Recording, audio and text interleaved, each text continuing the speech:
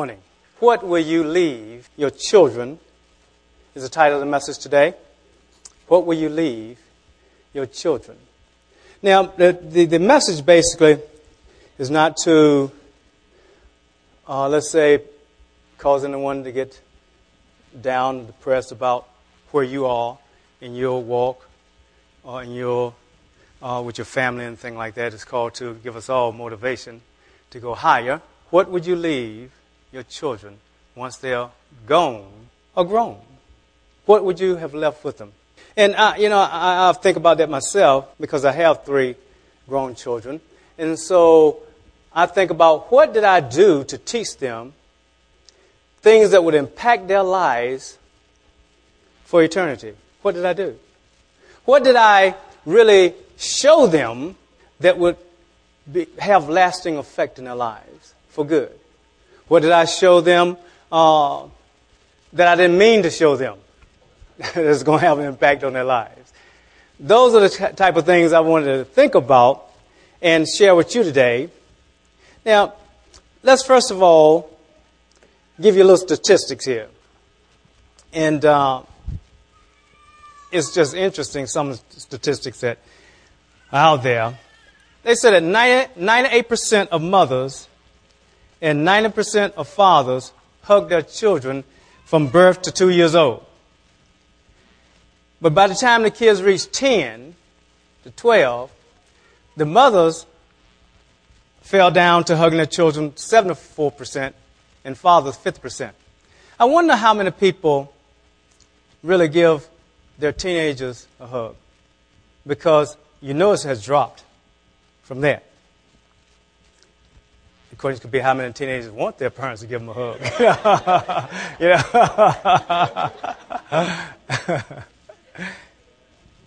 But that some of our teenagers have the love language of touch. You know that. And if we don't give them the touches, they're going to seek it somewhere else. So we do want to be mindful of what God is sharing with us.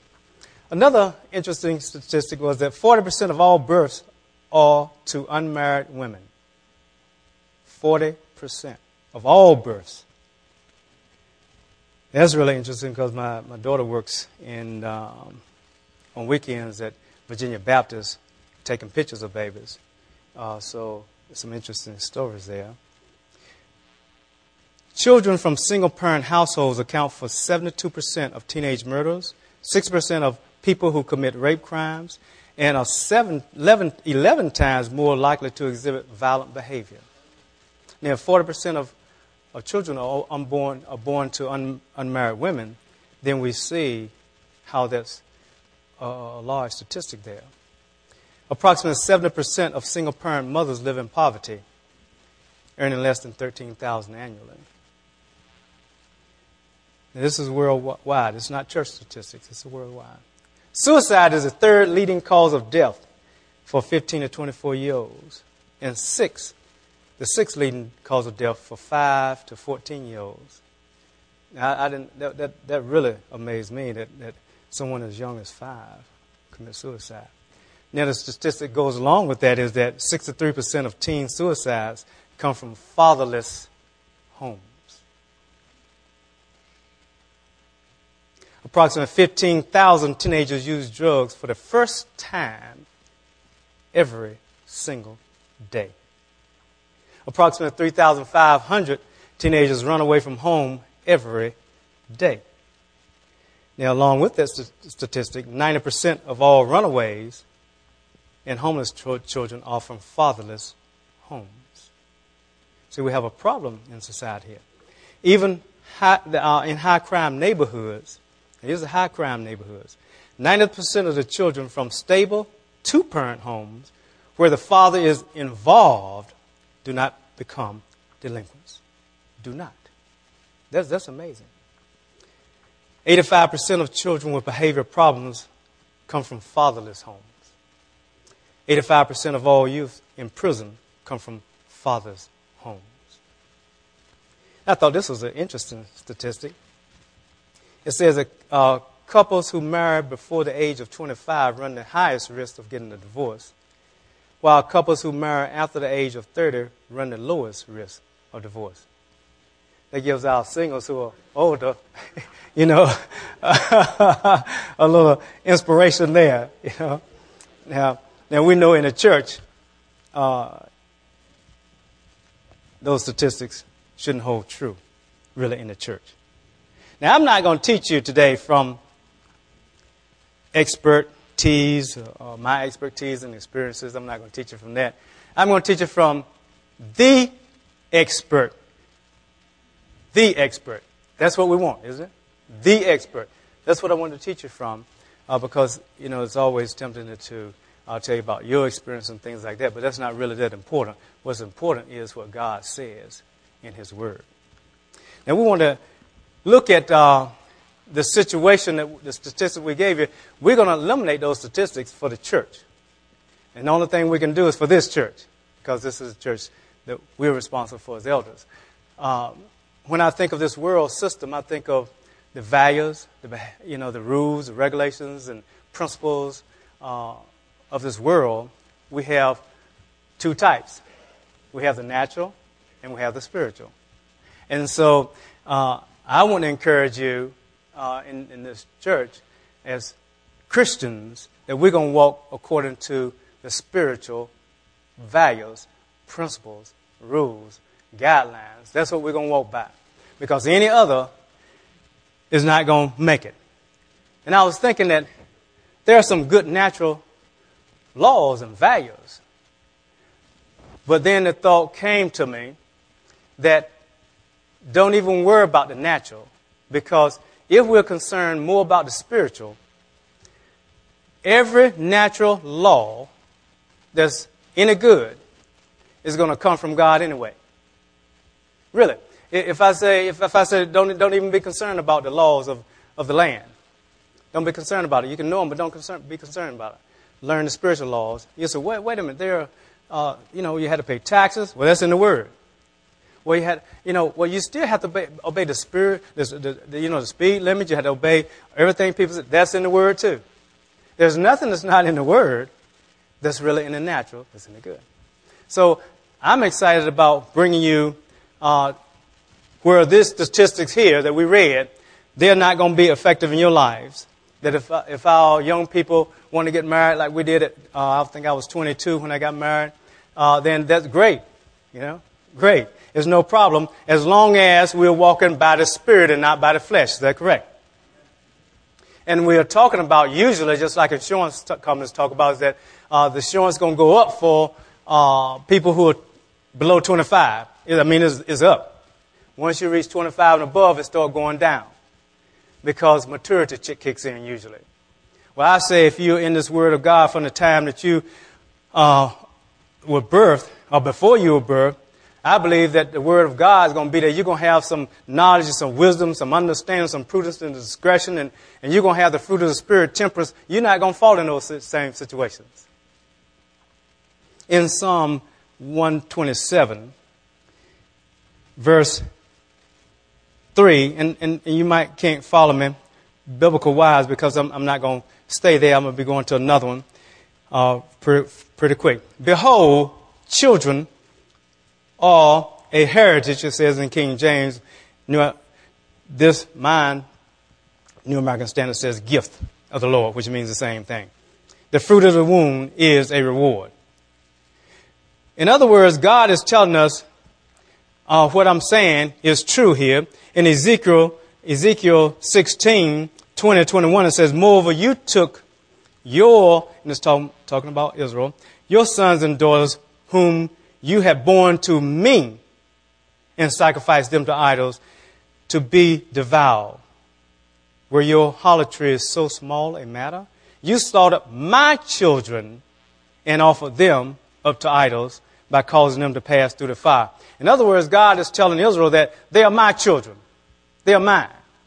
And so, yes, God did give them to us as a gift, as a heritage to bring up in the nurture and admonition of the Lord and to present back to Him. Yes, He did give us that. But He also saying they are mine. You have to be good stewards and you're going to turn them over back to me, and I want a godly heritage. In Jeremiah chapter 1, verse 4 and 5, it says, "Now the word of the Lord came to me, saying, Before I formed you in the womb, I knew you." And that tells me something. That tells me that every child that God gives us is His. And He knew them. Before you even thought about them, He knew them. It says, "Before you were born, I consecrated you. I appointed you to be a prophet of the nations." God has a call on every child that's born. He has a purpose for them. And what we want to do is say, "God, I desire to be a good steward. Help me, because I cannot do it of myself." We can't do it. We just can't do it. We can do nothing apart from God. Is that true? That's what God is saying. Now, we want to go a little bit further and say, well, okay, how do we do this thing then? Because it is a difficult task. Rearing children is a difficult task. It really is. God, we need help in this thing. How do we do it? Well, the first thing is it must start with us. Let's look in Ephesians. Let's go to chapter 6. You know, we talked about the husband-wife situation in chapter 5. Then in chapter 6, it tells us about the children. And it says that children, obey your parents in the Lord, for this is right. Honor your father and mother, which is the first commandment with a promise, that it may be well with you, and that you may live long on the earth. Verse 4 is the emphasis today. Fathers. And that word fathers really mean parents. It means parents. In this verse, as well as in Hebrews 11, it means parents.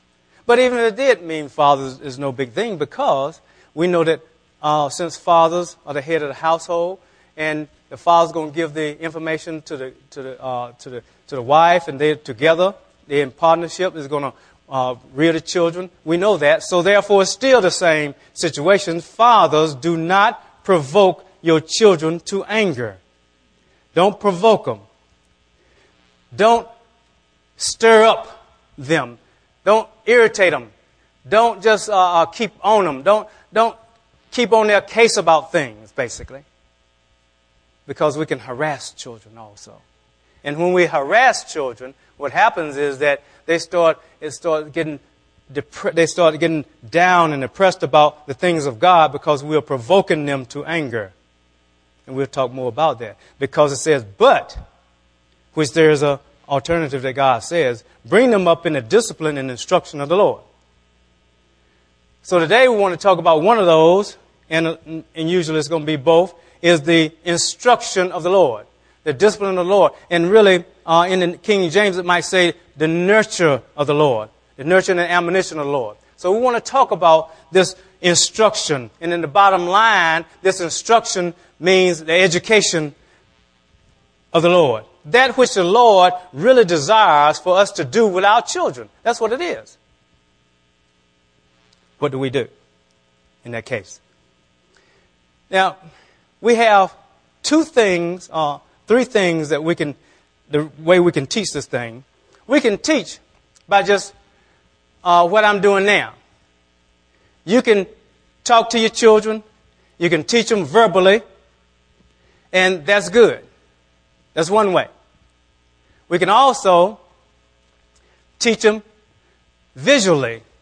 We can have some illustrations and things of that nature. We can do that. Because some children learn better with visuals than they do just with auditory learning. We can do it with both. Then there's a type of learning that's a little bit different. There's a type of learning that we call implied, meaning that you didn't try to teach them by your words and sit them down talking to them. You didn't do that. You didn't really teach them visually by showing them anything on a particular topic. But just your everyday life, they picked up information. And it's implied information. And believe me, that's very important also. And I just want to touch on that just a little bit because that's one we don't think about a lot of times, that implied things. Let's turn to Samuel and see one of those implied things that happens that we should have said something, we should have done something to show them something, but we did neither one. And it's just one of those implied things that they pick up. And sometimes we can provoke our children to anger by just implied instruction. In chapter 13 of 2 Samuel, here's the case of one of David's, King David's son, one of his sons. And two of them became involved. We'll pick it up in verse 1. Now it was after this that Absalom, the son of David, had a beautiful sister whose name was Tamar. And Ammon, the son of David, loved her. Now Absalom and Tamar were by the same mother. But Ammon wasn't. Ammon, it says, is David's firstborn. And Ammon was so frustrated in verse 2, it says, because his sister Tamar, that he made himself ill, for she was a virgin, and it seemed hard for Ammon to do anything to her. But Ammon had a friend whose name was Jonadab. I hope y'all don't have any friend like this, Jonadab. He was not too good. He really wasn't. He was kind of shrewd. And he said to him, "O son of the king, why are you so depressed morning after morning? Will you not tell me? I am in love with Tamar, the sister of my brother Absalom." And so Jonadab, he said to him, "Lie down on your bed and pretend that you are ill. When your father comes to you and see you, you tell him that, please let my sister Tamar come and give me some food to eat and let her prepare the food in my sight that I may eat it from her hand." Now, that's not good. Don't ever do that, okay? Don't do that. Don't listen to anybody that's going to tell you something that's against the Word of God. Don't do that. So Ammon did exactly what he said, and it happened just what he said. David told Tamar to go to her brother and prepare food for him. And then a situation happened where they have people around, of course, but Ammon, he's slick. See, he tells them, okay, now the food is about ready. He says, okay, I want you to, everybody leave my presence. Now, of course, this is the king's son, so he has servants and everything. He has young people that minister to him. So he, of course, tells them that, and they leave. They leave. Now, the only one's left is Tamar and him. He said, well, Tamar, I want you to do this. I want you to bring food to me and feed me with out of your hand. And so she did. And then he grabbed her. Okay, and I'm going, I'm just telling you what the story is, okay? And he grabbed her. And she, oh man, this is not good. This is not good. Oh my good. Not good. Now, listen to what's happening here. This is verse 12.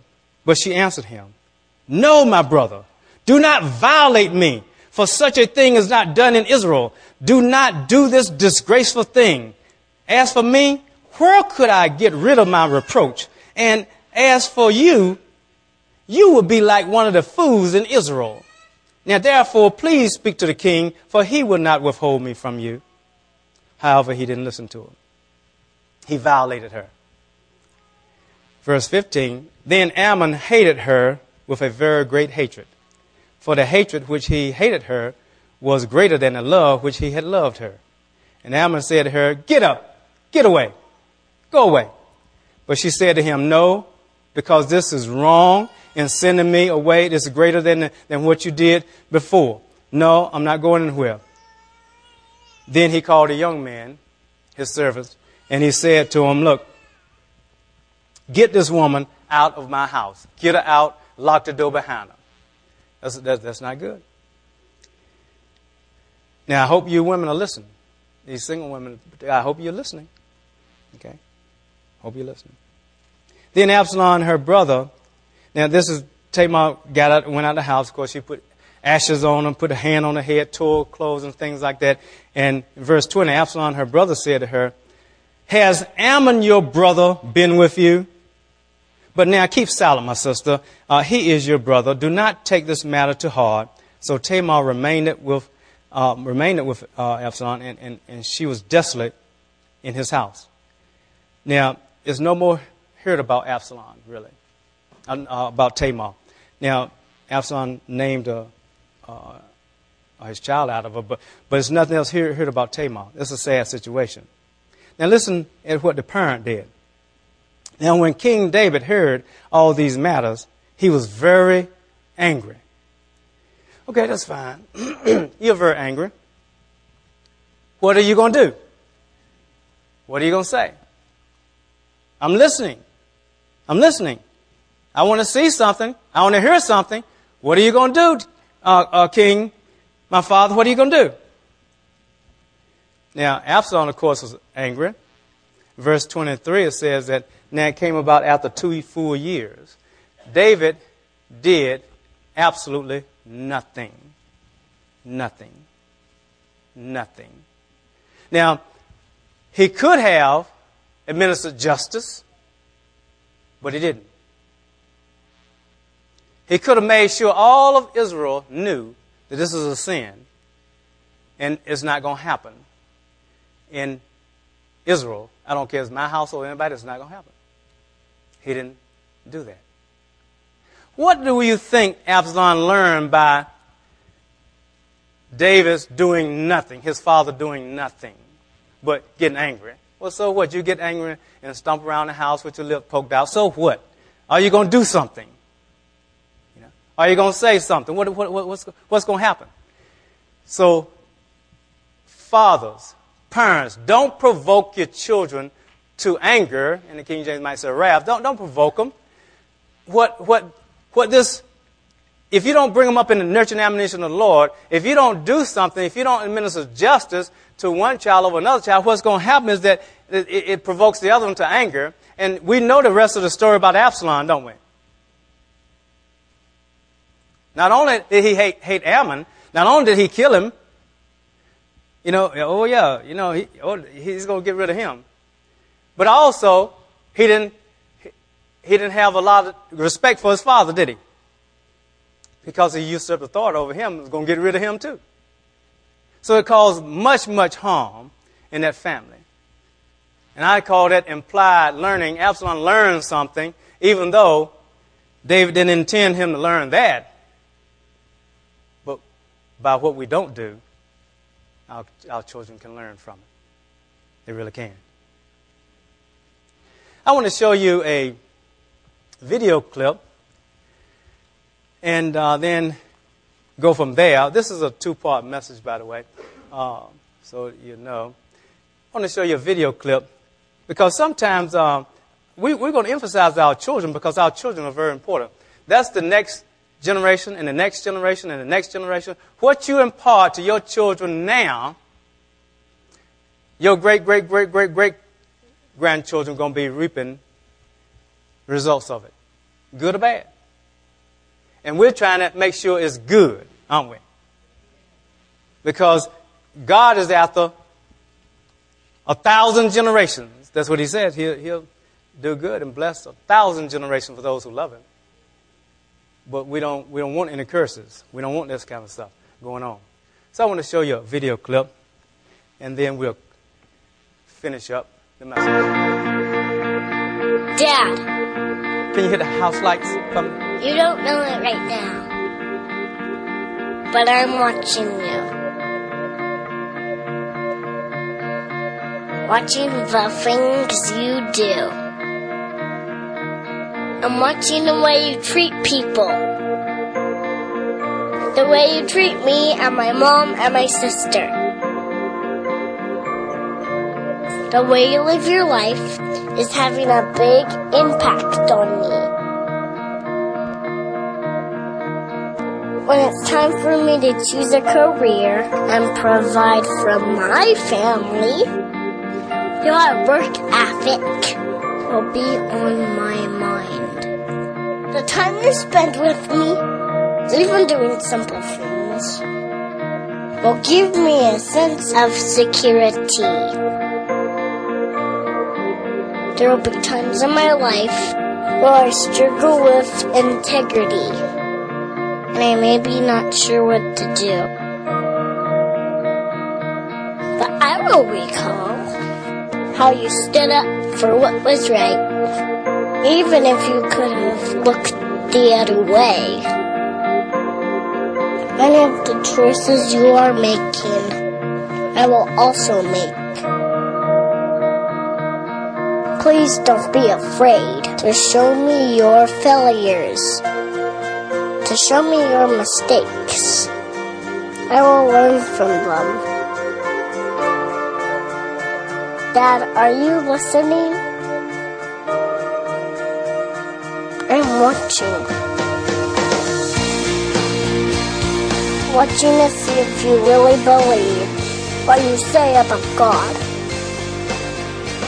I need you to help show me the way. Show me how to live life that isn't safe, but is good.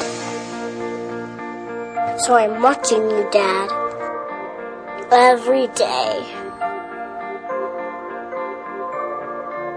You're teaching me how to live, whether you know it or not.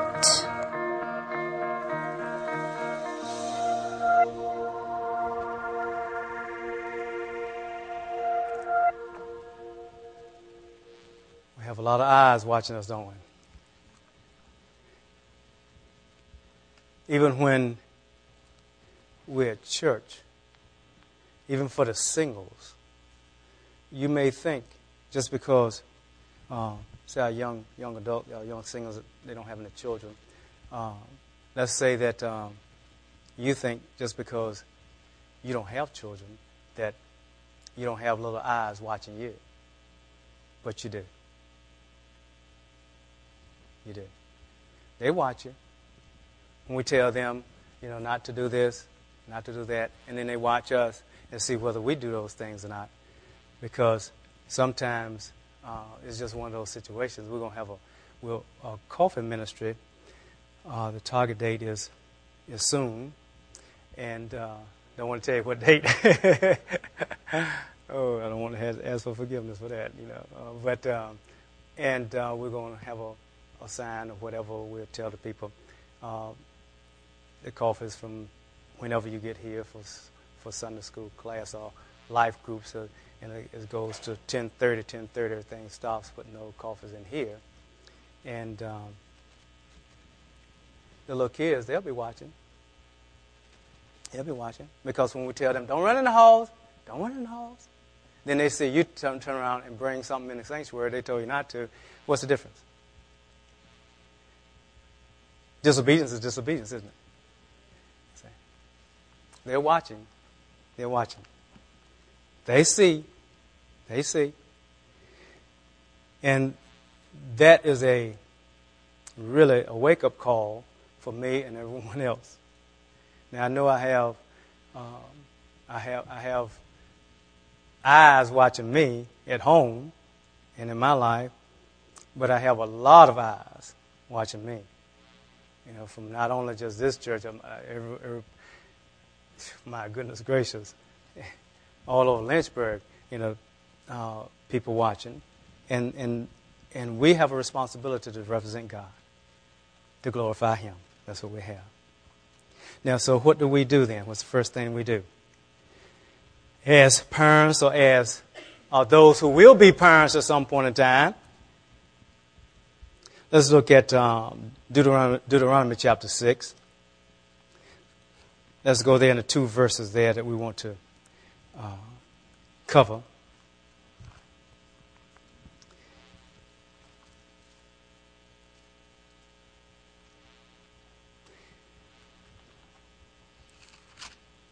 It tells us the first thing that God is calling for us to do. Start in verse 4. Hear, O Israel, the Lord is our God, the Lord is one. Verse 5. You shall love the Lord your God with all your heart, with all your soul, with all your might. Verse 6. These words which I am commanding you today shall be on your heart. Let's stop there, because we're speaking to the parents and the will-be parents today. And everyone here, teenagers and all, I'm speaking to you. Those who are younger than teenage years that are here, I'm talking to you, because you'll be a parent one day. Whether you think it or not, you'll be a parent one day. The first thing we need to do is make sure we get the word in our hearts. We have to do that. Without that, we don't have a chance. We don't have a chance of teaching our children to be godly, because what we do is going to outweigh what we say. Believe me. Believe me. That's true. So, if I start just talking to you, I can talk to you from any place in the Bible, and I was going to go to Ephesians, but we can start there, Ephesians chapter 5. But the thing would be, let's take what I've already taught you, which you already know. Let's take that. How do you want your child to be when they grow up and they get married? How do you want them to be in their marriage? How do you want them to be? Let's say you have a son. How do you want your son to be? So you have a daughter. How do you want your daughter to be? How do you want your son to treat his wife? How do you want your daughter to respond to her husband? How do you want it to happen? Do you want it to happen just like God said it? Or do you want them to make up their own rules and do as they, react, let's say, to whatever stimulus happens? Obviously, we want them to obey the Word of God. Well, if we want them to obey the Word of God, then what should we do as husbands now? What should we do as young single adults now? What should we do? See, my daughter's going to watch to see how I treat their mother. They're going to watch to see what type of affection we have. They're not ignorant.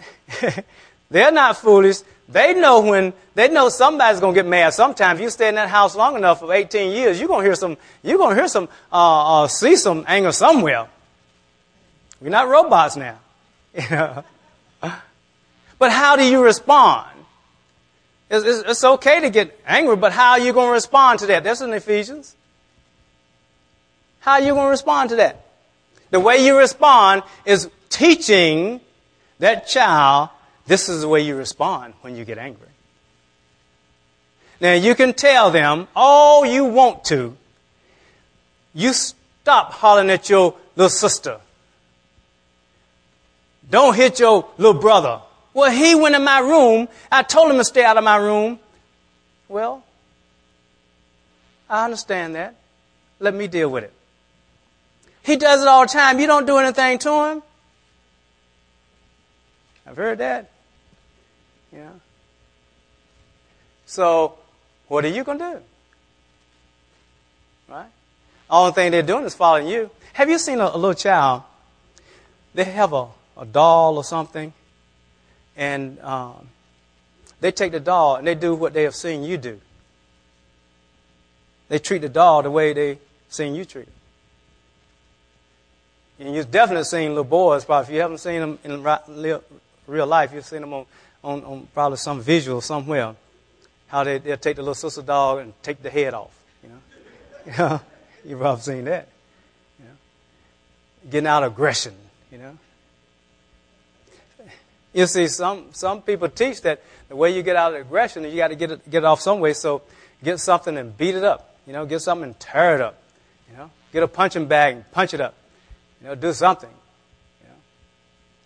And when I grew up, it said play athletics and play football and just cripple somebody. Just hit them so hard, knock the helmet off and give them a concussion. I'm serious. That's what they teach, man. That's what they teach. But I was a running back and not defense, so I said, oh man, Coach tell me to do that. I gotta get a little agility on me here, boy. I gotta get a little speed on me, boy, because they go wipe me out. You see, but that's the way people get off anger. What do? You see, God says, "Be angry and sin not." Okay, so how are you going to do that? Well, we better not get too angry. That's the first thing. Don't get too angry. Get angry at sin. Don't get angry at the person. Because, see, you're going to have to tell your child and teach your child that now look, it says in the Bible, be angry and sin not. We're talking about Ephesians now, okay? But now it also says that we don't war against flesh and blood. So, sweetheart, you just can't take it out on your little sister like that. Because, see, it's not your little sister, it's the principalities and the powers and rules. You're teaching. You have to teach the Word of God. You have to take time with your children and teach the Word of God. What I'm talking about is found in Ephesians. Do you hear what I'm saying? Do you know the book? And if you don't know the book that well, then I can turn to it and we can go over every scripture. But I don't want to do that right now. What I want to do is just tell you about it because it's Scripture. You know it's Scripture too because we've gone over some time too. You can teach boundaries to your children. How are you going to teach boundaries? You keep boundaries. There are boundaries. There's boundaries you just don't cross. As a husband, as a wife, there are boundaries. That's why, they put on rings. One of the reasons they put on a ring, so it's a boundary. Isn't it? Yeah. Why are you putting your arm around your wife? You think personal they're going to steal a man? He's making sure people keep their boundaries, right? Yeah. And see, as you keep boundaries, see, there's a protocol to everything. Just about, there's a protocol. There's a protocol for the grocery store. A lady got mad at me at Kroger. I'm serious, she got mad at me, man. And because I was in this line for the regular people, they have the help behind the counter to check you out. Then they have the automated one, and they have two lines of it. Machines on this side, machines on this side. And one lady in front of me, she got out and got over there, and she got right by this machine behind this other person. So I said, I'm going to do that. So I got over here, and I got behind her. And the lady over here said, hey, you can't do that.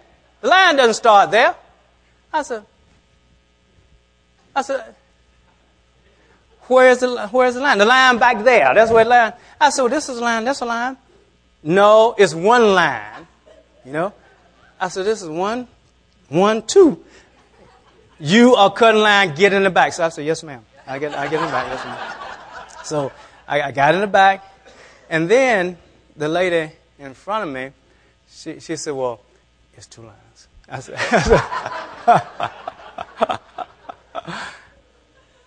but I have a reputation to uphold, Jesus Christ. So I said, well, I'm going to do that. But there are boundaries, aren't there? Now, I wish they had put up a sign that says there's one line, and then when you get to the front, you can go to either, when there's a break, go to either machine. It doesn't matter, anywhere, but get in one line. They don't have a sign. I didn't know. There are boundaries everywhere you go. So you have to teach your children boundaries. This is your sister's room, son. Do not go in your sister's room. Period. Don't go in there. Well, my airplane flew in there. Don't go in there. I'll go get it. Don't go in there. You see? Don't go in there. Boundaries. You see? But you can't, I have boundaries as a senior pastor here. I can't step over lines in the boundaries because I put people in charge of things. I have to ask permission, to change something if I put somebody else over it. You see? Yeah, I just can't, hey, Hope, I don't like the way these chairs are. I know I put you over the chairs, move them. No, that's crazy. I have boundaries. Everybody has boundaries. But if you don't keep boundaries, your children are not going to keep boundaries. I don't care if you told them to stay out of the room, but they see you break boundaries. Oh, they know. They know. They know. Don't they? Yeah.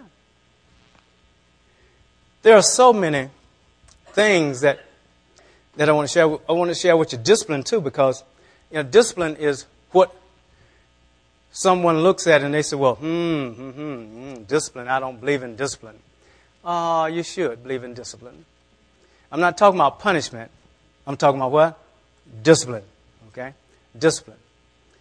There's a difference between the two. So next week we want to talk about that and how some people have trained their children to do things. And see, the discipline is training, basically, because that's what you do in the Army, in the Navy, I think you went to the Marines, didn't you? Elder Sam? They discipline you. They mean they trained you. They whipped you into shape from the day you got there. That's called discipline. It's just training, so that you respond the way you should respond. That's all. Now, if you don't accept discipline, then there's punishment. There are consequences, aren't there?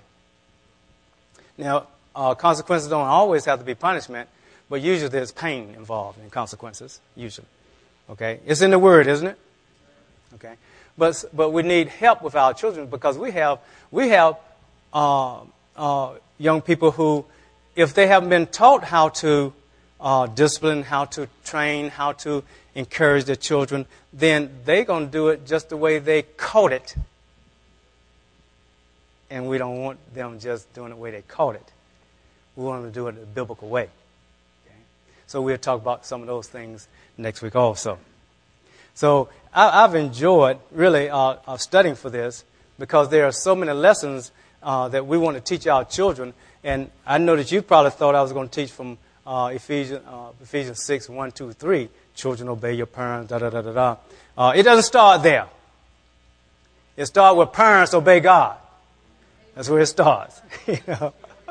And it's going to work out okay. Let's stand.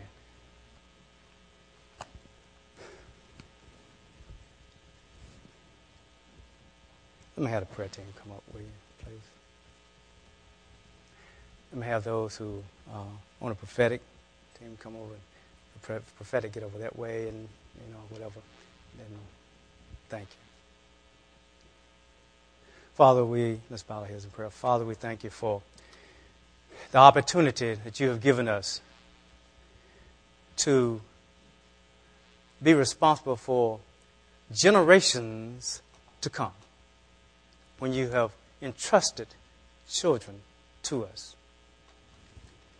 You've entrusted children not only to me, to each person who has birthed a child, but you have entrusted children that somebody else birthed. You've entrusted children because we're in the larger family called the church. We're responsible also that whatever they catch, whatever is implied, it's going to be glorifying you. Whatever they see, it's going to be bringing glory to you. We're going to teach lessons in this body, Lord. Singles and married. We're going to teach lessons by visuals. We're going to walk them out as adults. And we're going to watch our children learn eternal lessons. Mothers who don't have a father at home. We heard your statistics.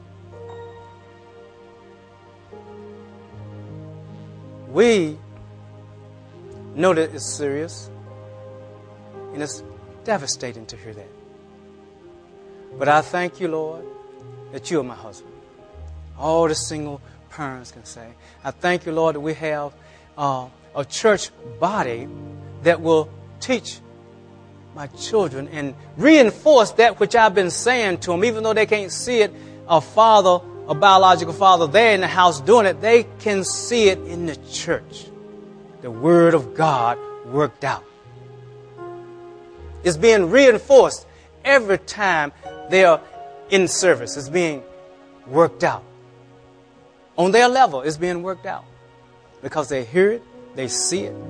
God, I'm so thankful. Our single parents can say that.